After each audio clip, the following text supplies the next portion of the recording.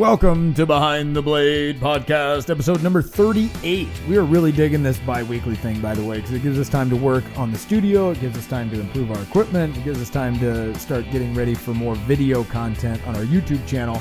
However, this week, I didn't mean to cut you off, but... No, you're good. Go ahead. I'll do it again. But this week, we're going to go over the Glock Feldmesser 78 and 81 field knives, which are super cool. That's going to be our history segment. Buck Knives just released a little nugget of news, which I'm really excited about. I was more excited about that than I thought I'd be, but that's as soon as I saw it, I'm like, that was a really good move. I'm like a Buck 110 freak, Yeah. so yeah, it's so perfect. We are also covering this week one of your harrowing tales of knife usage. And I think we're going to wrap Freeform about a couple of little things that are going on in our shops and in our lives. So stay tuned. We'll be back after the intro music that you guys love so much.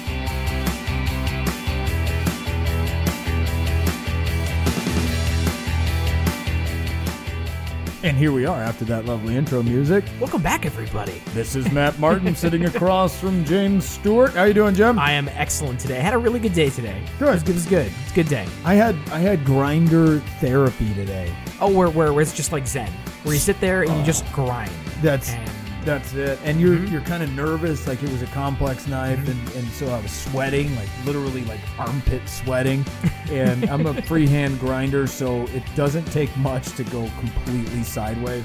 And it had like a tapered fuller and a nightmare grind, and it was kind of this crazy. It was like the nightmare had a nightmare kind of a grind. Matt showed it to me earlier, and we can't talk about it or any real specifics, but let me tell you guys, it thing was the coolest version of this knife I've ever seen. Thanks, Jim. I hate compliments, awesome. so I'm going to interrupt you. I do too. I love giving compliments, I hate them, but I also hate receiving them. But man, it was really, really good work. You guys out there who make knives, everybody has their thing, right? I mean, what's your thing, Jim? I mean, your handle work, like your inlaid, spacer, angular, I can't even touch that. So what is your Zen thing in the shop? Like, not what do you want to be Zen, but what is your Zen thing? Well, it's absolutely the angled spacers that I love putting in so much. But in a full tang knife, they are a complete pain in the butt. Oh God, yes. I hate doing them in the full tang. It's not a Zen thing. It's a point of stress for me. It's like what are they, endoscopy or whatever. No, this isn't like a great trip to the dentist. This is like somebody putting something in my butt. That's kind of what that is. But I agree. But on a hidden tang knife, man, I will do those all day, and they will all fit perfectly. I've just got a really good method. They do. Like, I'm jealous of it. And I don't want to do it bad enough to have you give me a tutorial. I'd rather just look at your knives and be like, how do you do that? Right. Just leave it a mystery. Yeah. But no, but you've seen my joinings before. I do all sorts of any angle that you can think of in a straight line, and of course, any radius. Yeah. That you can do. Any one single solid radius.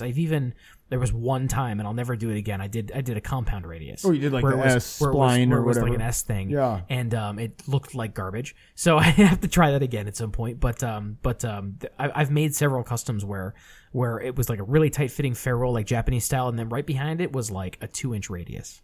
On the ferrule, and then you have to match that perfectly, because doing it negatively is really easy. You put on the 2-inch contact wheel and the plate, and you go, and then there's all of a sudden your 2-inch wheel, but you have to hand shape the other side. That's what guys who are good at what they do. They always are like, it's super easy. And I'm like, dude, I've got a 2-inch wheel. I can't do that. Like, it just doesn't come out right. However, my Zen is forward of the guard. Sure. Like, handles are such an afterthought to me. I wish I could have some, and I take a lot of time to try to make sure that they're comfortable and stuff like that. But really, there's like riding a motorcycle and bevel grinding, and that's it. Like, those are my things. Well, it shows though. I mean, like, your bevel grinds are super crisp, and they're good, and they're even. I mean, I'm like, that's the goal. I mean, it's really good. I mean, it's like I've stepped up my flat grinding game like dramatically, like over the last year.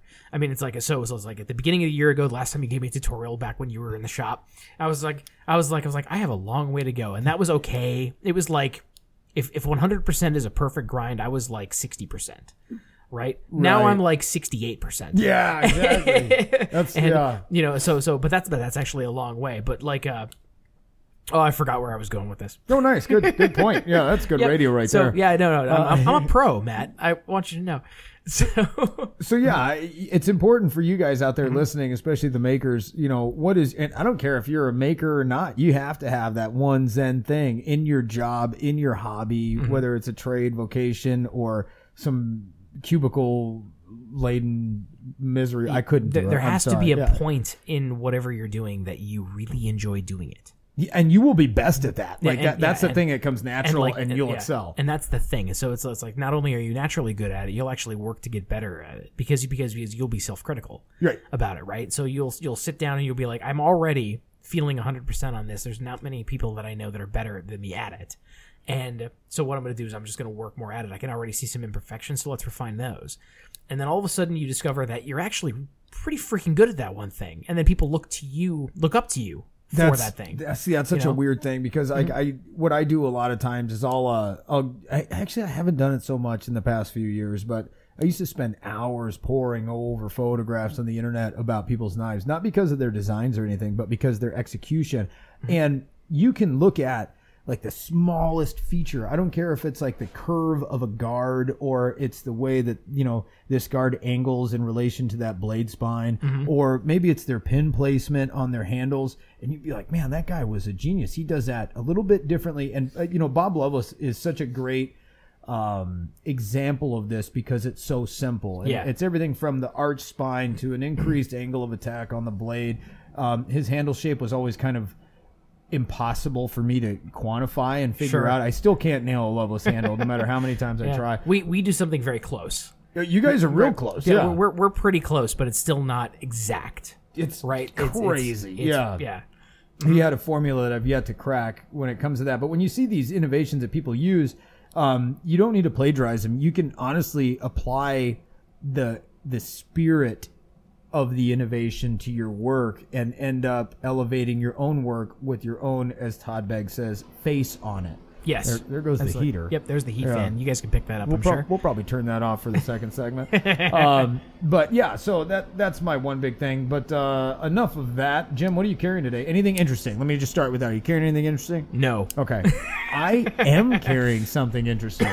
Yeah, this is slick. I love this knife. It's cool. This is a knife that I actually traded off of Jim before the podcast even existed. He came back from, what show was it that you... It was the Badger Knife Show. So there was not the Badger Knife Show, but the Great Lakes Knife Show, which happens, I believe, around the same time as the Badger Knife Show in the Midwestern United States. It's down in Wisconsin. When is that?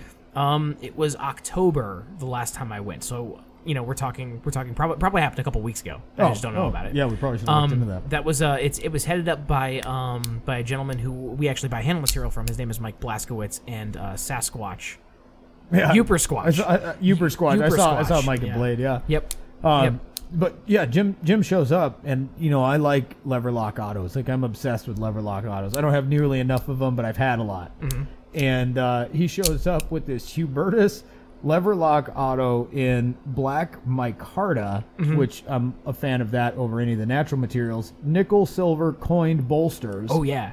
And hang on, it's a spear point, so it's a real practical blade, right? Just a regular spear. It looks like it came right out of a Swiss Army knife, but it's souped up just a little bit in size. And engraved on the blade is the Harley Davidson bar and shield with wings on it. And it's black and orange. And I'm like, dude, I've wanted that knife for so friggin' long. I had seen it at G8, just to date myself. I had seen it at the USN Gathering number 8. Right. And I wanted it, but I didn't buy it because I couldn't justify it. And Jim shows up with the exact same knife. And I gave him a custom. Like, I was like, I'll trade you for that.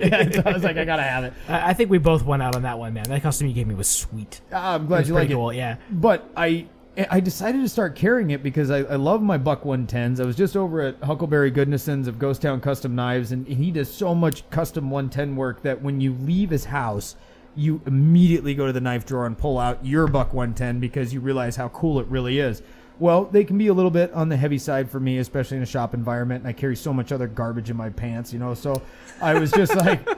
I guess that sounds weird. That's but what she said. So I saw this and I said, this hits all the cues. It is a one-hand opening, automatic knife, spear point for utility. It has the bar and shield on it, which I think is cool, and the color combo is just right. It has a pretty decent edge on it. I hand-whipped an edge. It's okay. I will be touching it up later. But yeah, I'm really excited about this knife, and after carrying it for just shy of a week now, I'm thrilled with it, and I honestly, it's part of my now EDC rotation next to my PM2. Sweet. Yeah, That's I awesome. love it. I absolutely love it. That's super cool. So yeah, so Okay. that's about it. Let's come back and talk to the news. All right. Talk about the news. All right. See you guys in a minute.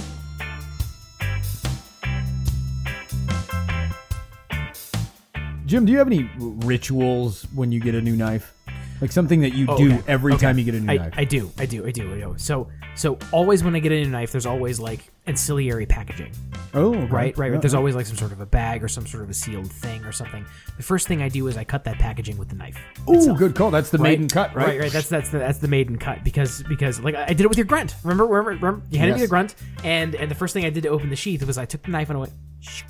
That first thing is that first satisfying, beautiful, just like plunge and slice through. It's just this glorious feeling that it can never be replicated ever again until you buy another knife. That's the first cut, It's right? the first cut. It's ever again. So it's that. That's your ritual. Yep. Mm-hmm. I have two. Okay. I have a 24-hour familiarization period where it really doesn't leave my hand, and even my wife can attest to this. Like sometimes I'll fall asleep with it in my hand, and I get used to it. I get used to tip up, tip down. I get used to how it feels. I get used to reversing my grips with it. I get used to all that stuff. But the second ritual I have with not every single knife, because I do have some collector's pieces, but with every knife that I intend to use as an everyday carry or as a field knife or whatever it is I take it to the KME sharpener. Sure. And I establish a perfect edge.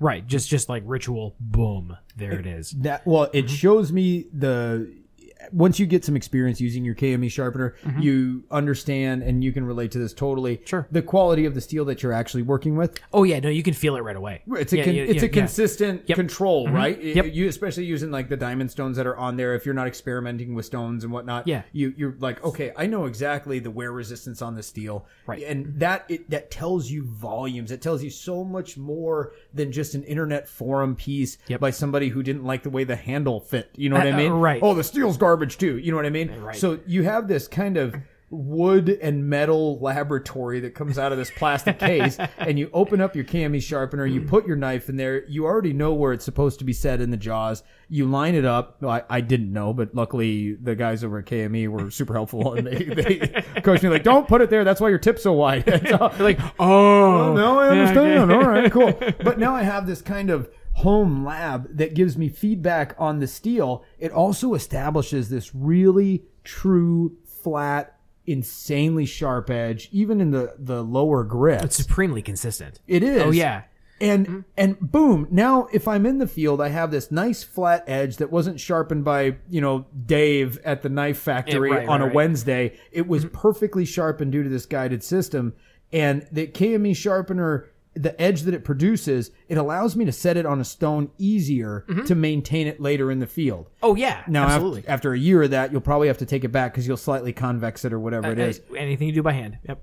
Always, right? Because we're not robots. Absolutely. We're not guided sharpening systems like the KME. So there is so much more than just having a sharp knife, because it gives you the feedback. The KME system gives you the feedback on the steel that you're working with. And it also kind of lays the groundwork for easier field sharpening, because you can feel that, where you set the apex of the bevel and then it rocks to the edge. You can feel it settle. And it's sitting flat. Yep. And you take it up, you strop it off, whatever it is, and you're good to go. So I would say from the knife lab standpoint, a KME sharpening system is an indispensable tool to have if you're a knife enthusiast. Plus, it also gives you that ritual when you get your new knife, that you can set that edge at the degree that you want. They're all graduated degrees engraved on the unit. And so I don't know. I can't say enough about it. And the reason I can't say enough about it is because I have literally dozens and dozens of hours into using it. And it's honestly, it's a great thing to have as a knife user, knife enthusiast, knife collector, knife refurbisher. I don't care what it is you do. If you handle knives in either a professional or recreational capacity, please get yourself a KME sharpening system. Where can they get them, Jim? You can find KME sharpeners at www.kmesharp.com for all of their options. and it's an absolutely fantastic product. I believe their website also includes their dealer network so that you can order it from their dealers as well. Absolutely. So if you have a preferred dealer, they might already be there. There you go.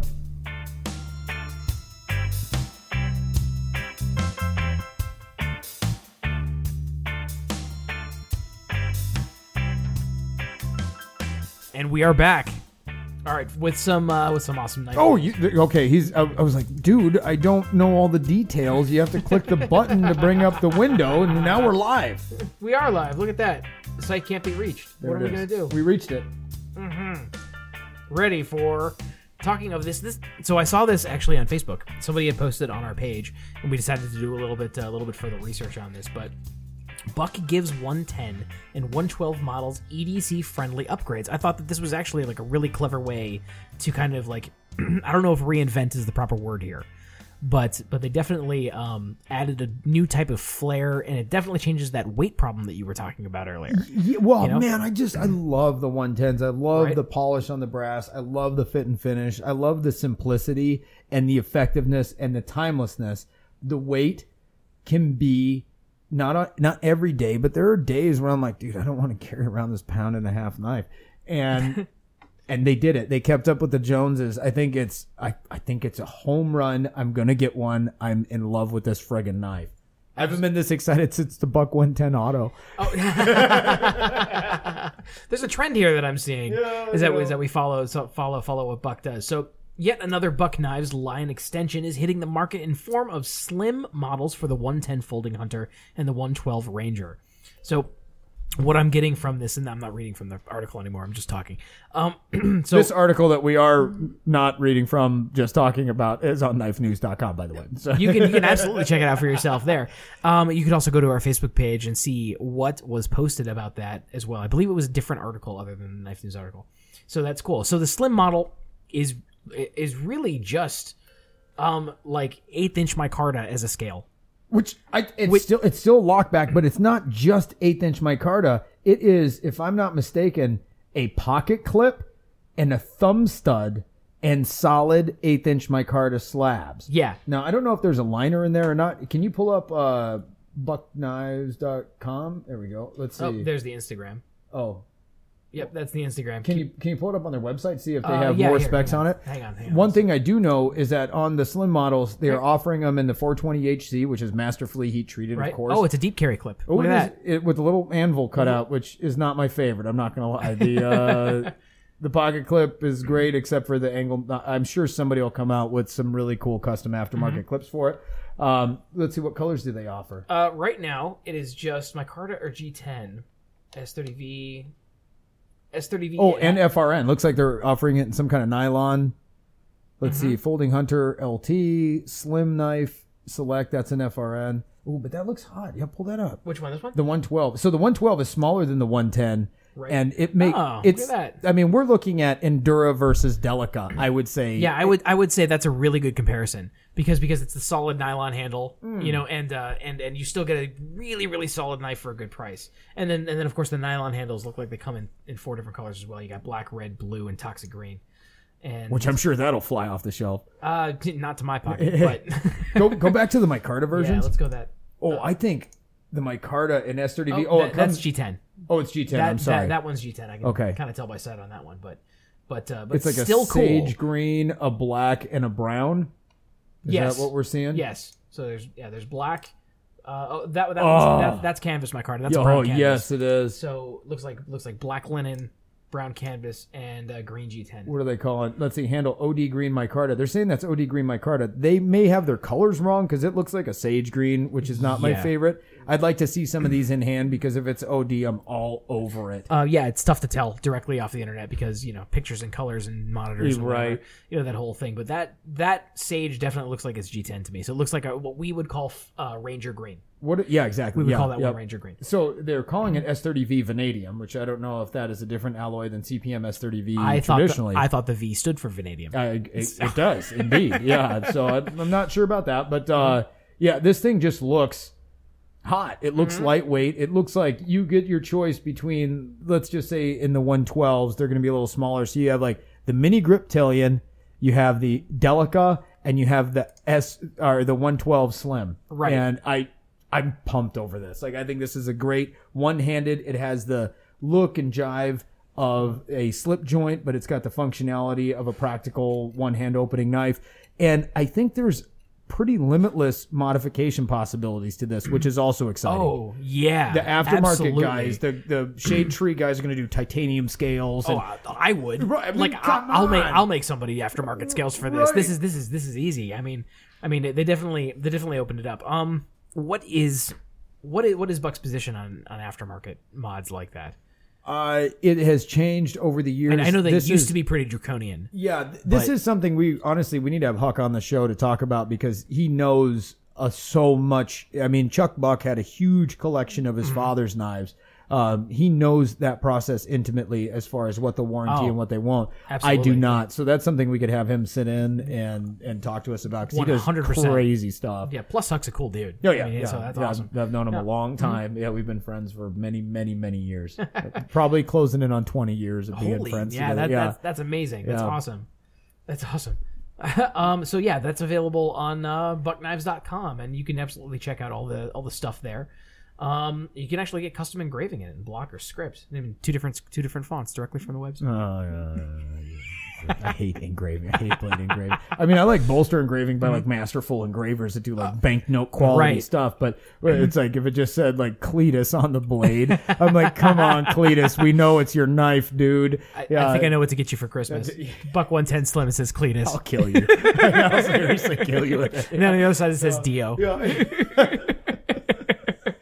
So, definitely check that out. I think this is a brilliant move by Buck to try to kind of spice up what was really a classic American knife. Yeah, not cheap, actually. I'm looking. This is the Pro line with the S30V blade. Yep. They're coming in MSRP 110, so I would expect, and this is totally ignorant, but just with my knowledge of the industry, I would expect that you'd be seeing these $80 to $90 on the shelf at dealers. That's a fair assessment. Yeah. Yeah. You typically dealer MSRP to dealers like what 10 to 20%. 10 to 20 off MSRP. And in there. I mean, and that's really good. I mean, so you're still sub $100 for a decent knife with a decent steel, made well, put together nicely. And he treated. See, that's the thing about Buck. And this isn't it's super like consistent, the right? Buck. This isn't a Buck commercial. I'm just a Right. Buck fan. But the Paul Boz heat treat is the recipes are second to none. So they can get more out of 420 HC than a lot of guys are getting out of.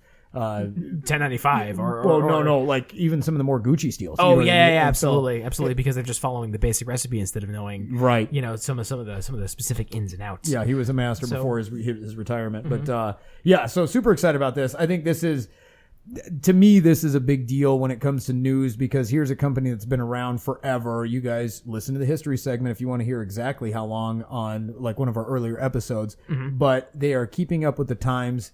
And I think they waited to see where they could settle and be comfortable and have longevity as they did in their other models. And this is a great opportunity. I will get one of these. I'm as excited about this as you are about that Doug Ritter, kind of. Oh yeah, that's right. That's right. I was going to bring that up. That's right. yeah. I totally forgot about that. I pre-ordered Doug Ritter's RSK G2. Yes. I'm nodding as if I know. So hold on. I have to look up the specific name of it. But as soon as the pre-order went up, I put in my order for it because we love Doug Ritter. We want to see him do well, especially with his knife rights, endeavor. Yeah, Absolutely. that was a portion of the proceeds from this model went towards knife rights, right? I believe so. Yeah. So that's the Doug Ritter RSK MK1 G2.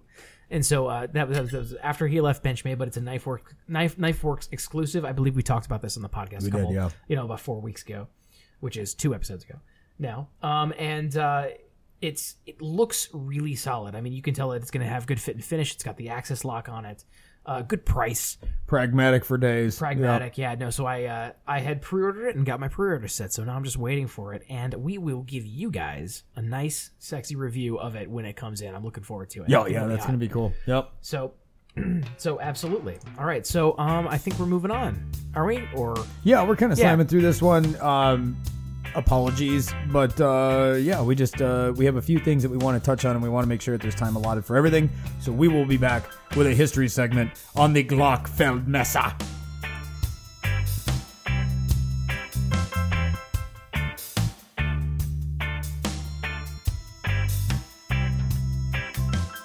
What's happening, guys? Earlier you heard me talk about the consistency of the KME sharpening system, and unless I'm getting experimental, quote unquote, I stick to the diamond stones. But the reality is I love the experimentation, and when you want to experiment to see you have that known control of your favorite steel with the optimum heat treat in your favorite knife, you have the known control of the KME guided system or whatever guided system that you choose. Now it's time to branch out and find out what will produce the very best edge. And at this point, I'm getting ready to dive headlong into the Suehiro stones that I got from Genda Industries, and I am going to apply them to this Hubertus lever lock auto that I've been carrying for the last week, because I figured, you know what, there's no time like the present to reach out to try one of the great products that I picked up from Genda Industries and really see what all the hype is about. Kind of, I would say, level up in my sharpening skills, and the only way to do that is with premium media. And the place to get premium media is GendaIndustries.com. Whether it's diamond stones, the Japanese water stones, it could be the shaped in glass stones. I mean, there's infinite depth and breadth to their catalog as far as what you can use either freehand or on your favorite guided sharpening system. I tell you, I'm getting ready to attack the Japanese water stones. Jim, where can people go to find their pro-level abrasive media for their sharpening needs? Well, Matt, people can go to www.gendaindustries.com, Jende industries.com, and to you guys, there is a promo code. It is BTB Trench, that for 10% off. As Matt clicks that, Sorry. 10% off most sharpening products and stones. So take advantage of that, guys.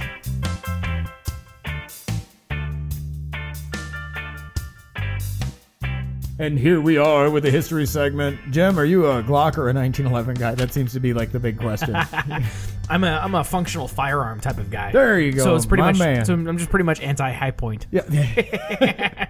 at this point. But no, I don't have a Glock, but I do want one.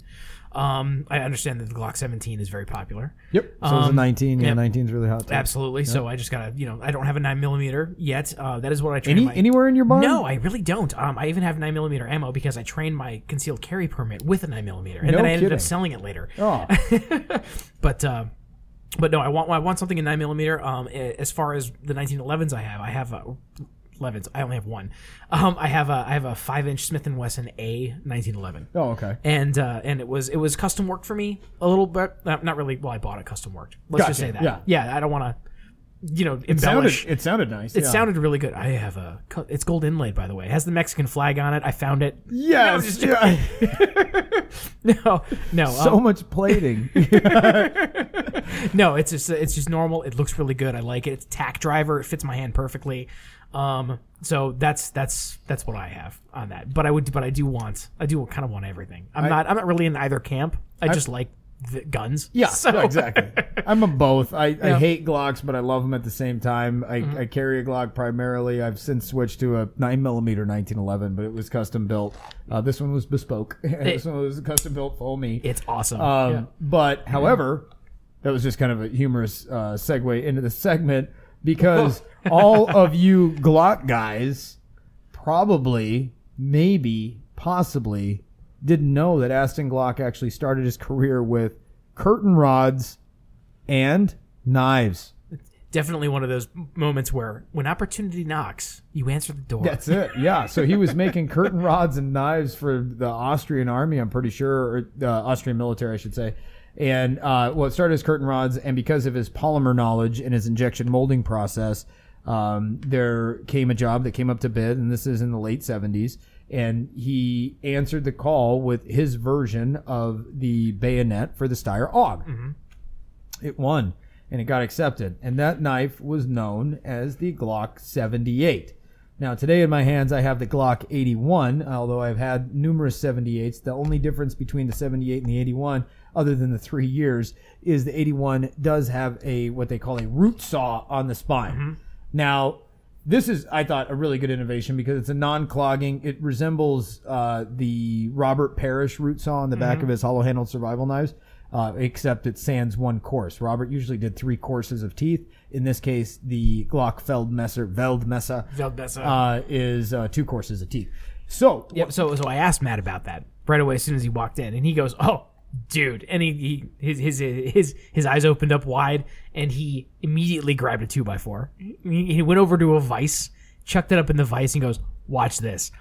Well, there was a perfect 190 wide curve in it at this point, and it took him like less than 10 seconds to really give it down. I mean, it was huge chips flying off of it, and I would never have thought that something like that would be functional because I always thought it was a kind of a gimmick. Well, it's pretty freaking functional. It works. It works. And if you're generating sawdust for tinder, if you're notching traps... the tinder's a really good point, yeah. If you're notching logs for building a shelter, kind of Lincoln log style, I mean, it really...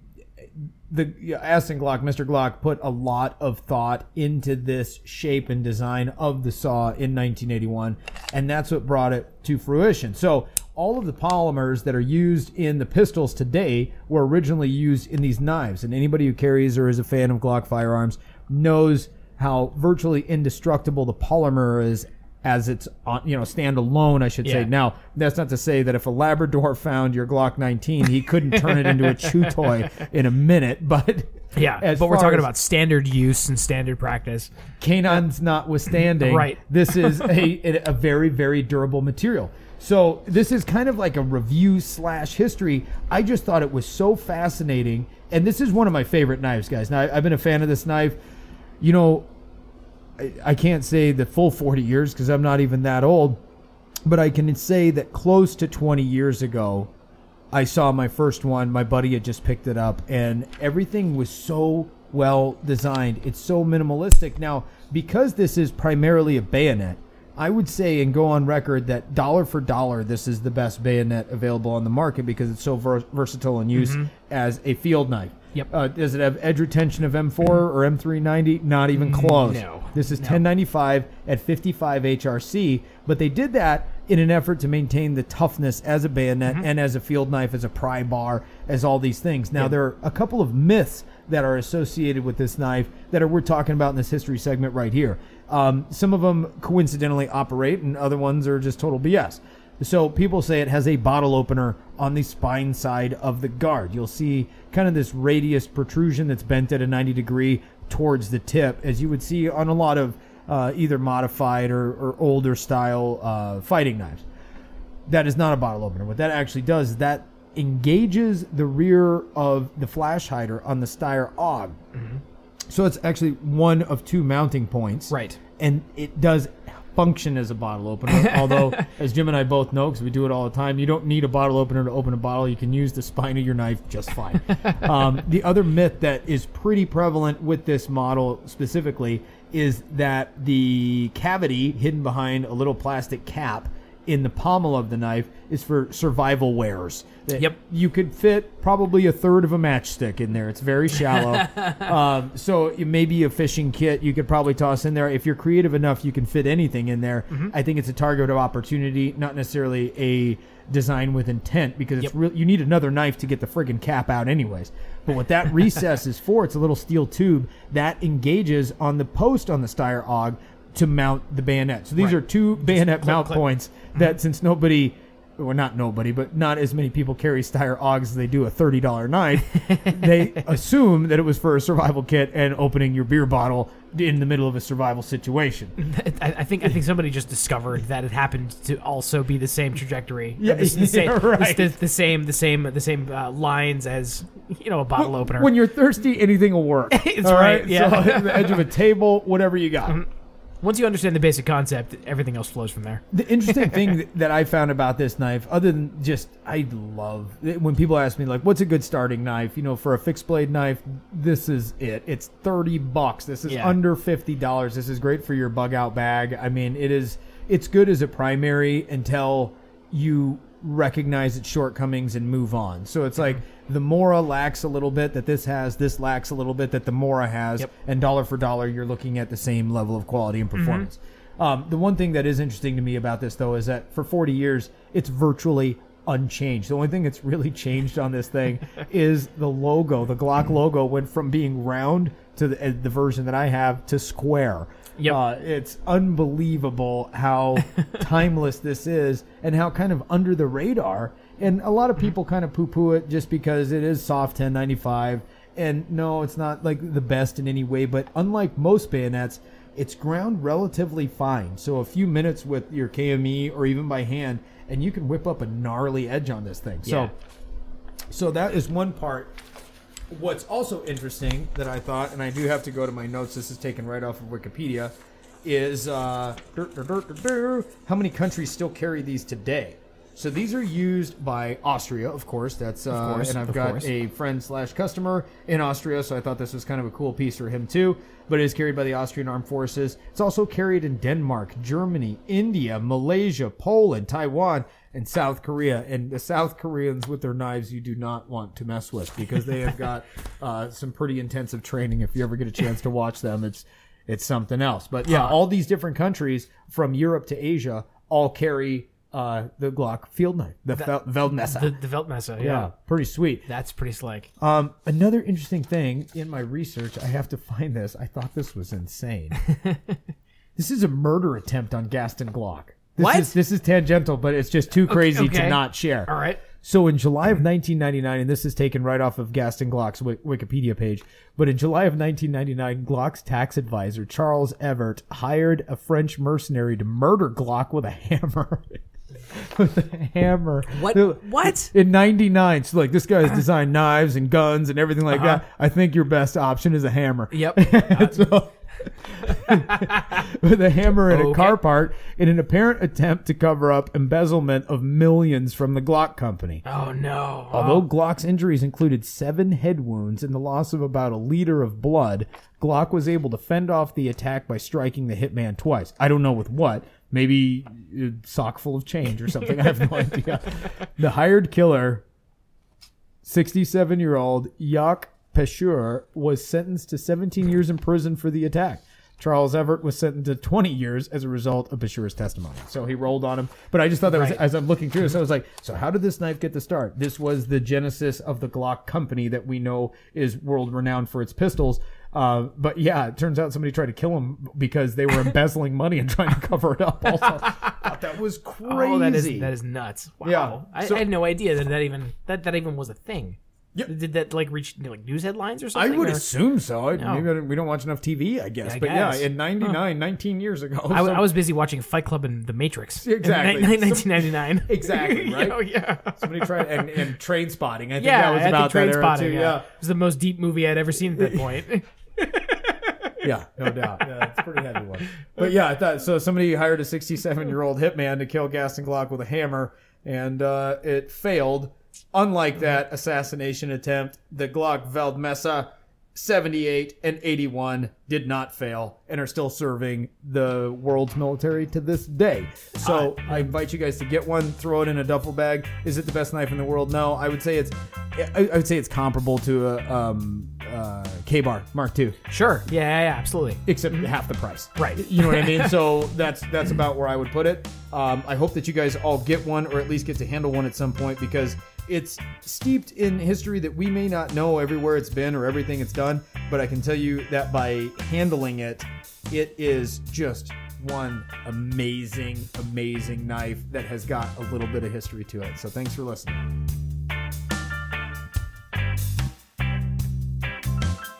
And welcome back. All right, we have more harrowing tales from you guys because we had a couple of messages toward the end that we didn't get to see last time, but we thought that they were so cool that we'd absolutely love to talk more about this stuff. So the first story is from Thomas Rothrock. So here we go. It's really loud. It's still a cool knife though, so I'm gonna allow it. It's a bit long, and hang on, I gotta reposition my mic here. Hang on. But it is harrowing. It is. It's pretty harrowing. It's pretty cool. This is a good story. So good on you, Thomas. Thomas Rothrock writes, "It's a bit long, and I'm sure I ramble some, but I always get a chuckle remembering it. My first and only Boy Scout Jamboree. The and only. That tells you it's going to be good. Right? Okay.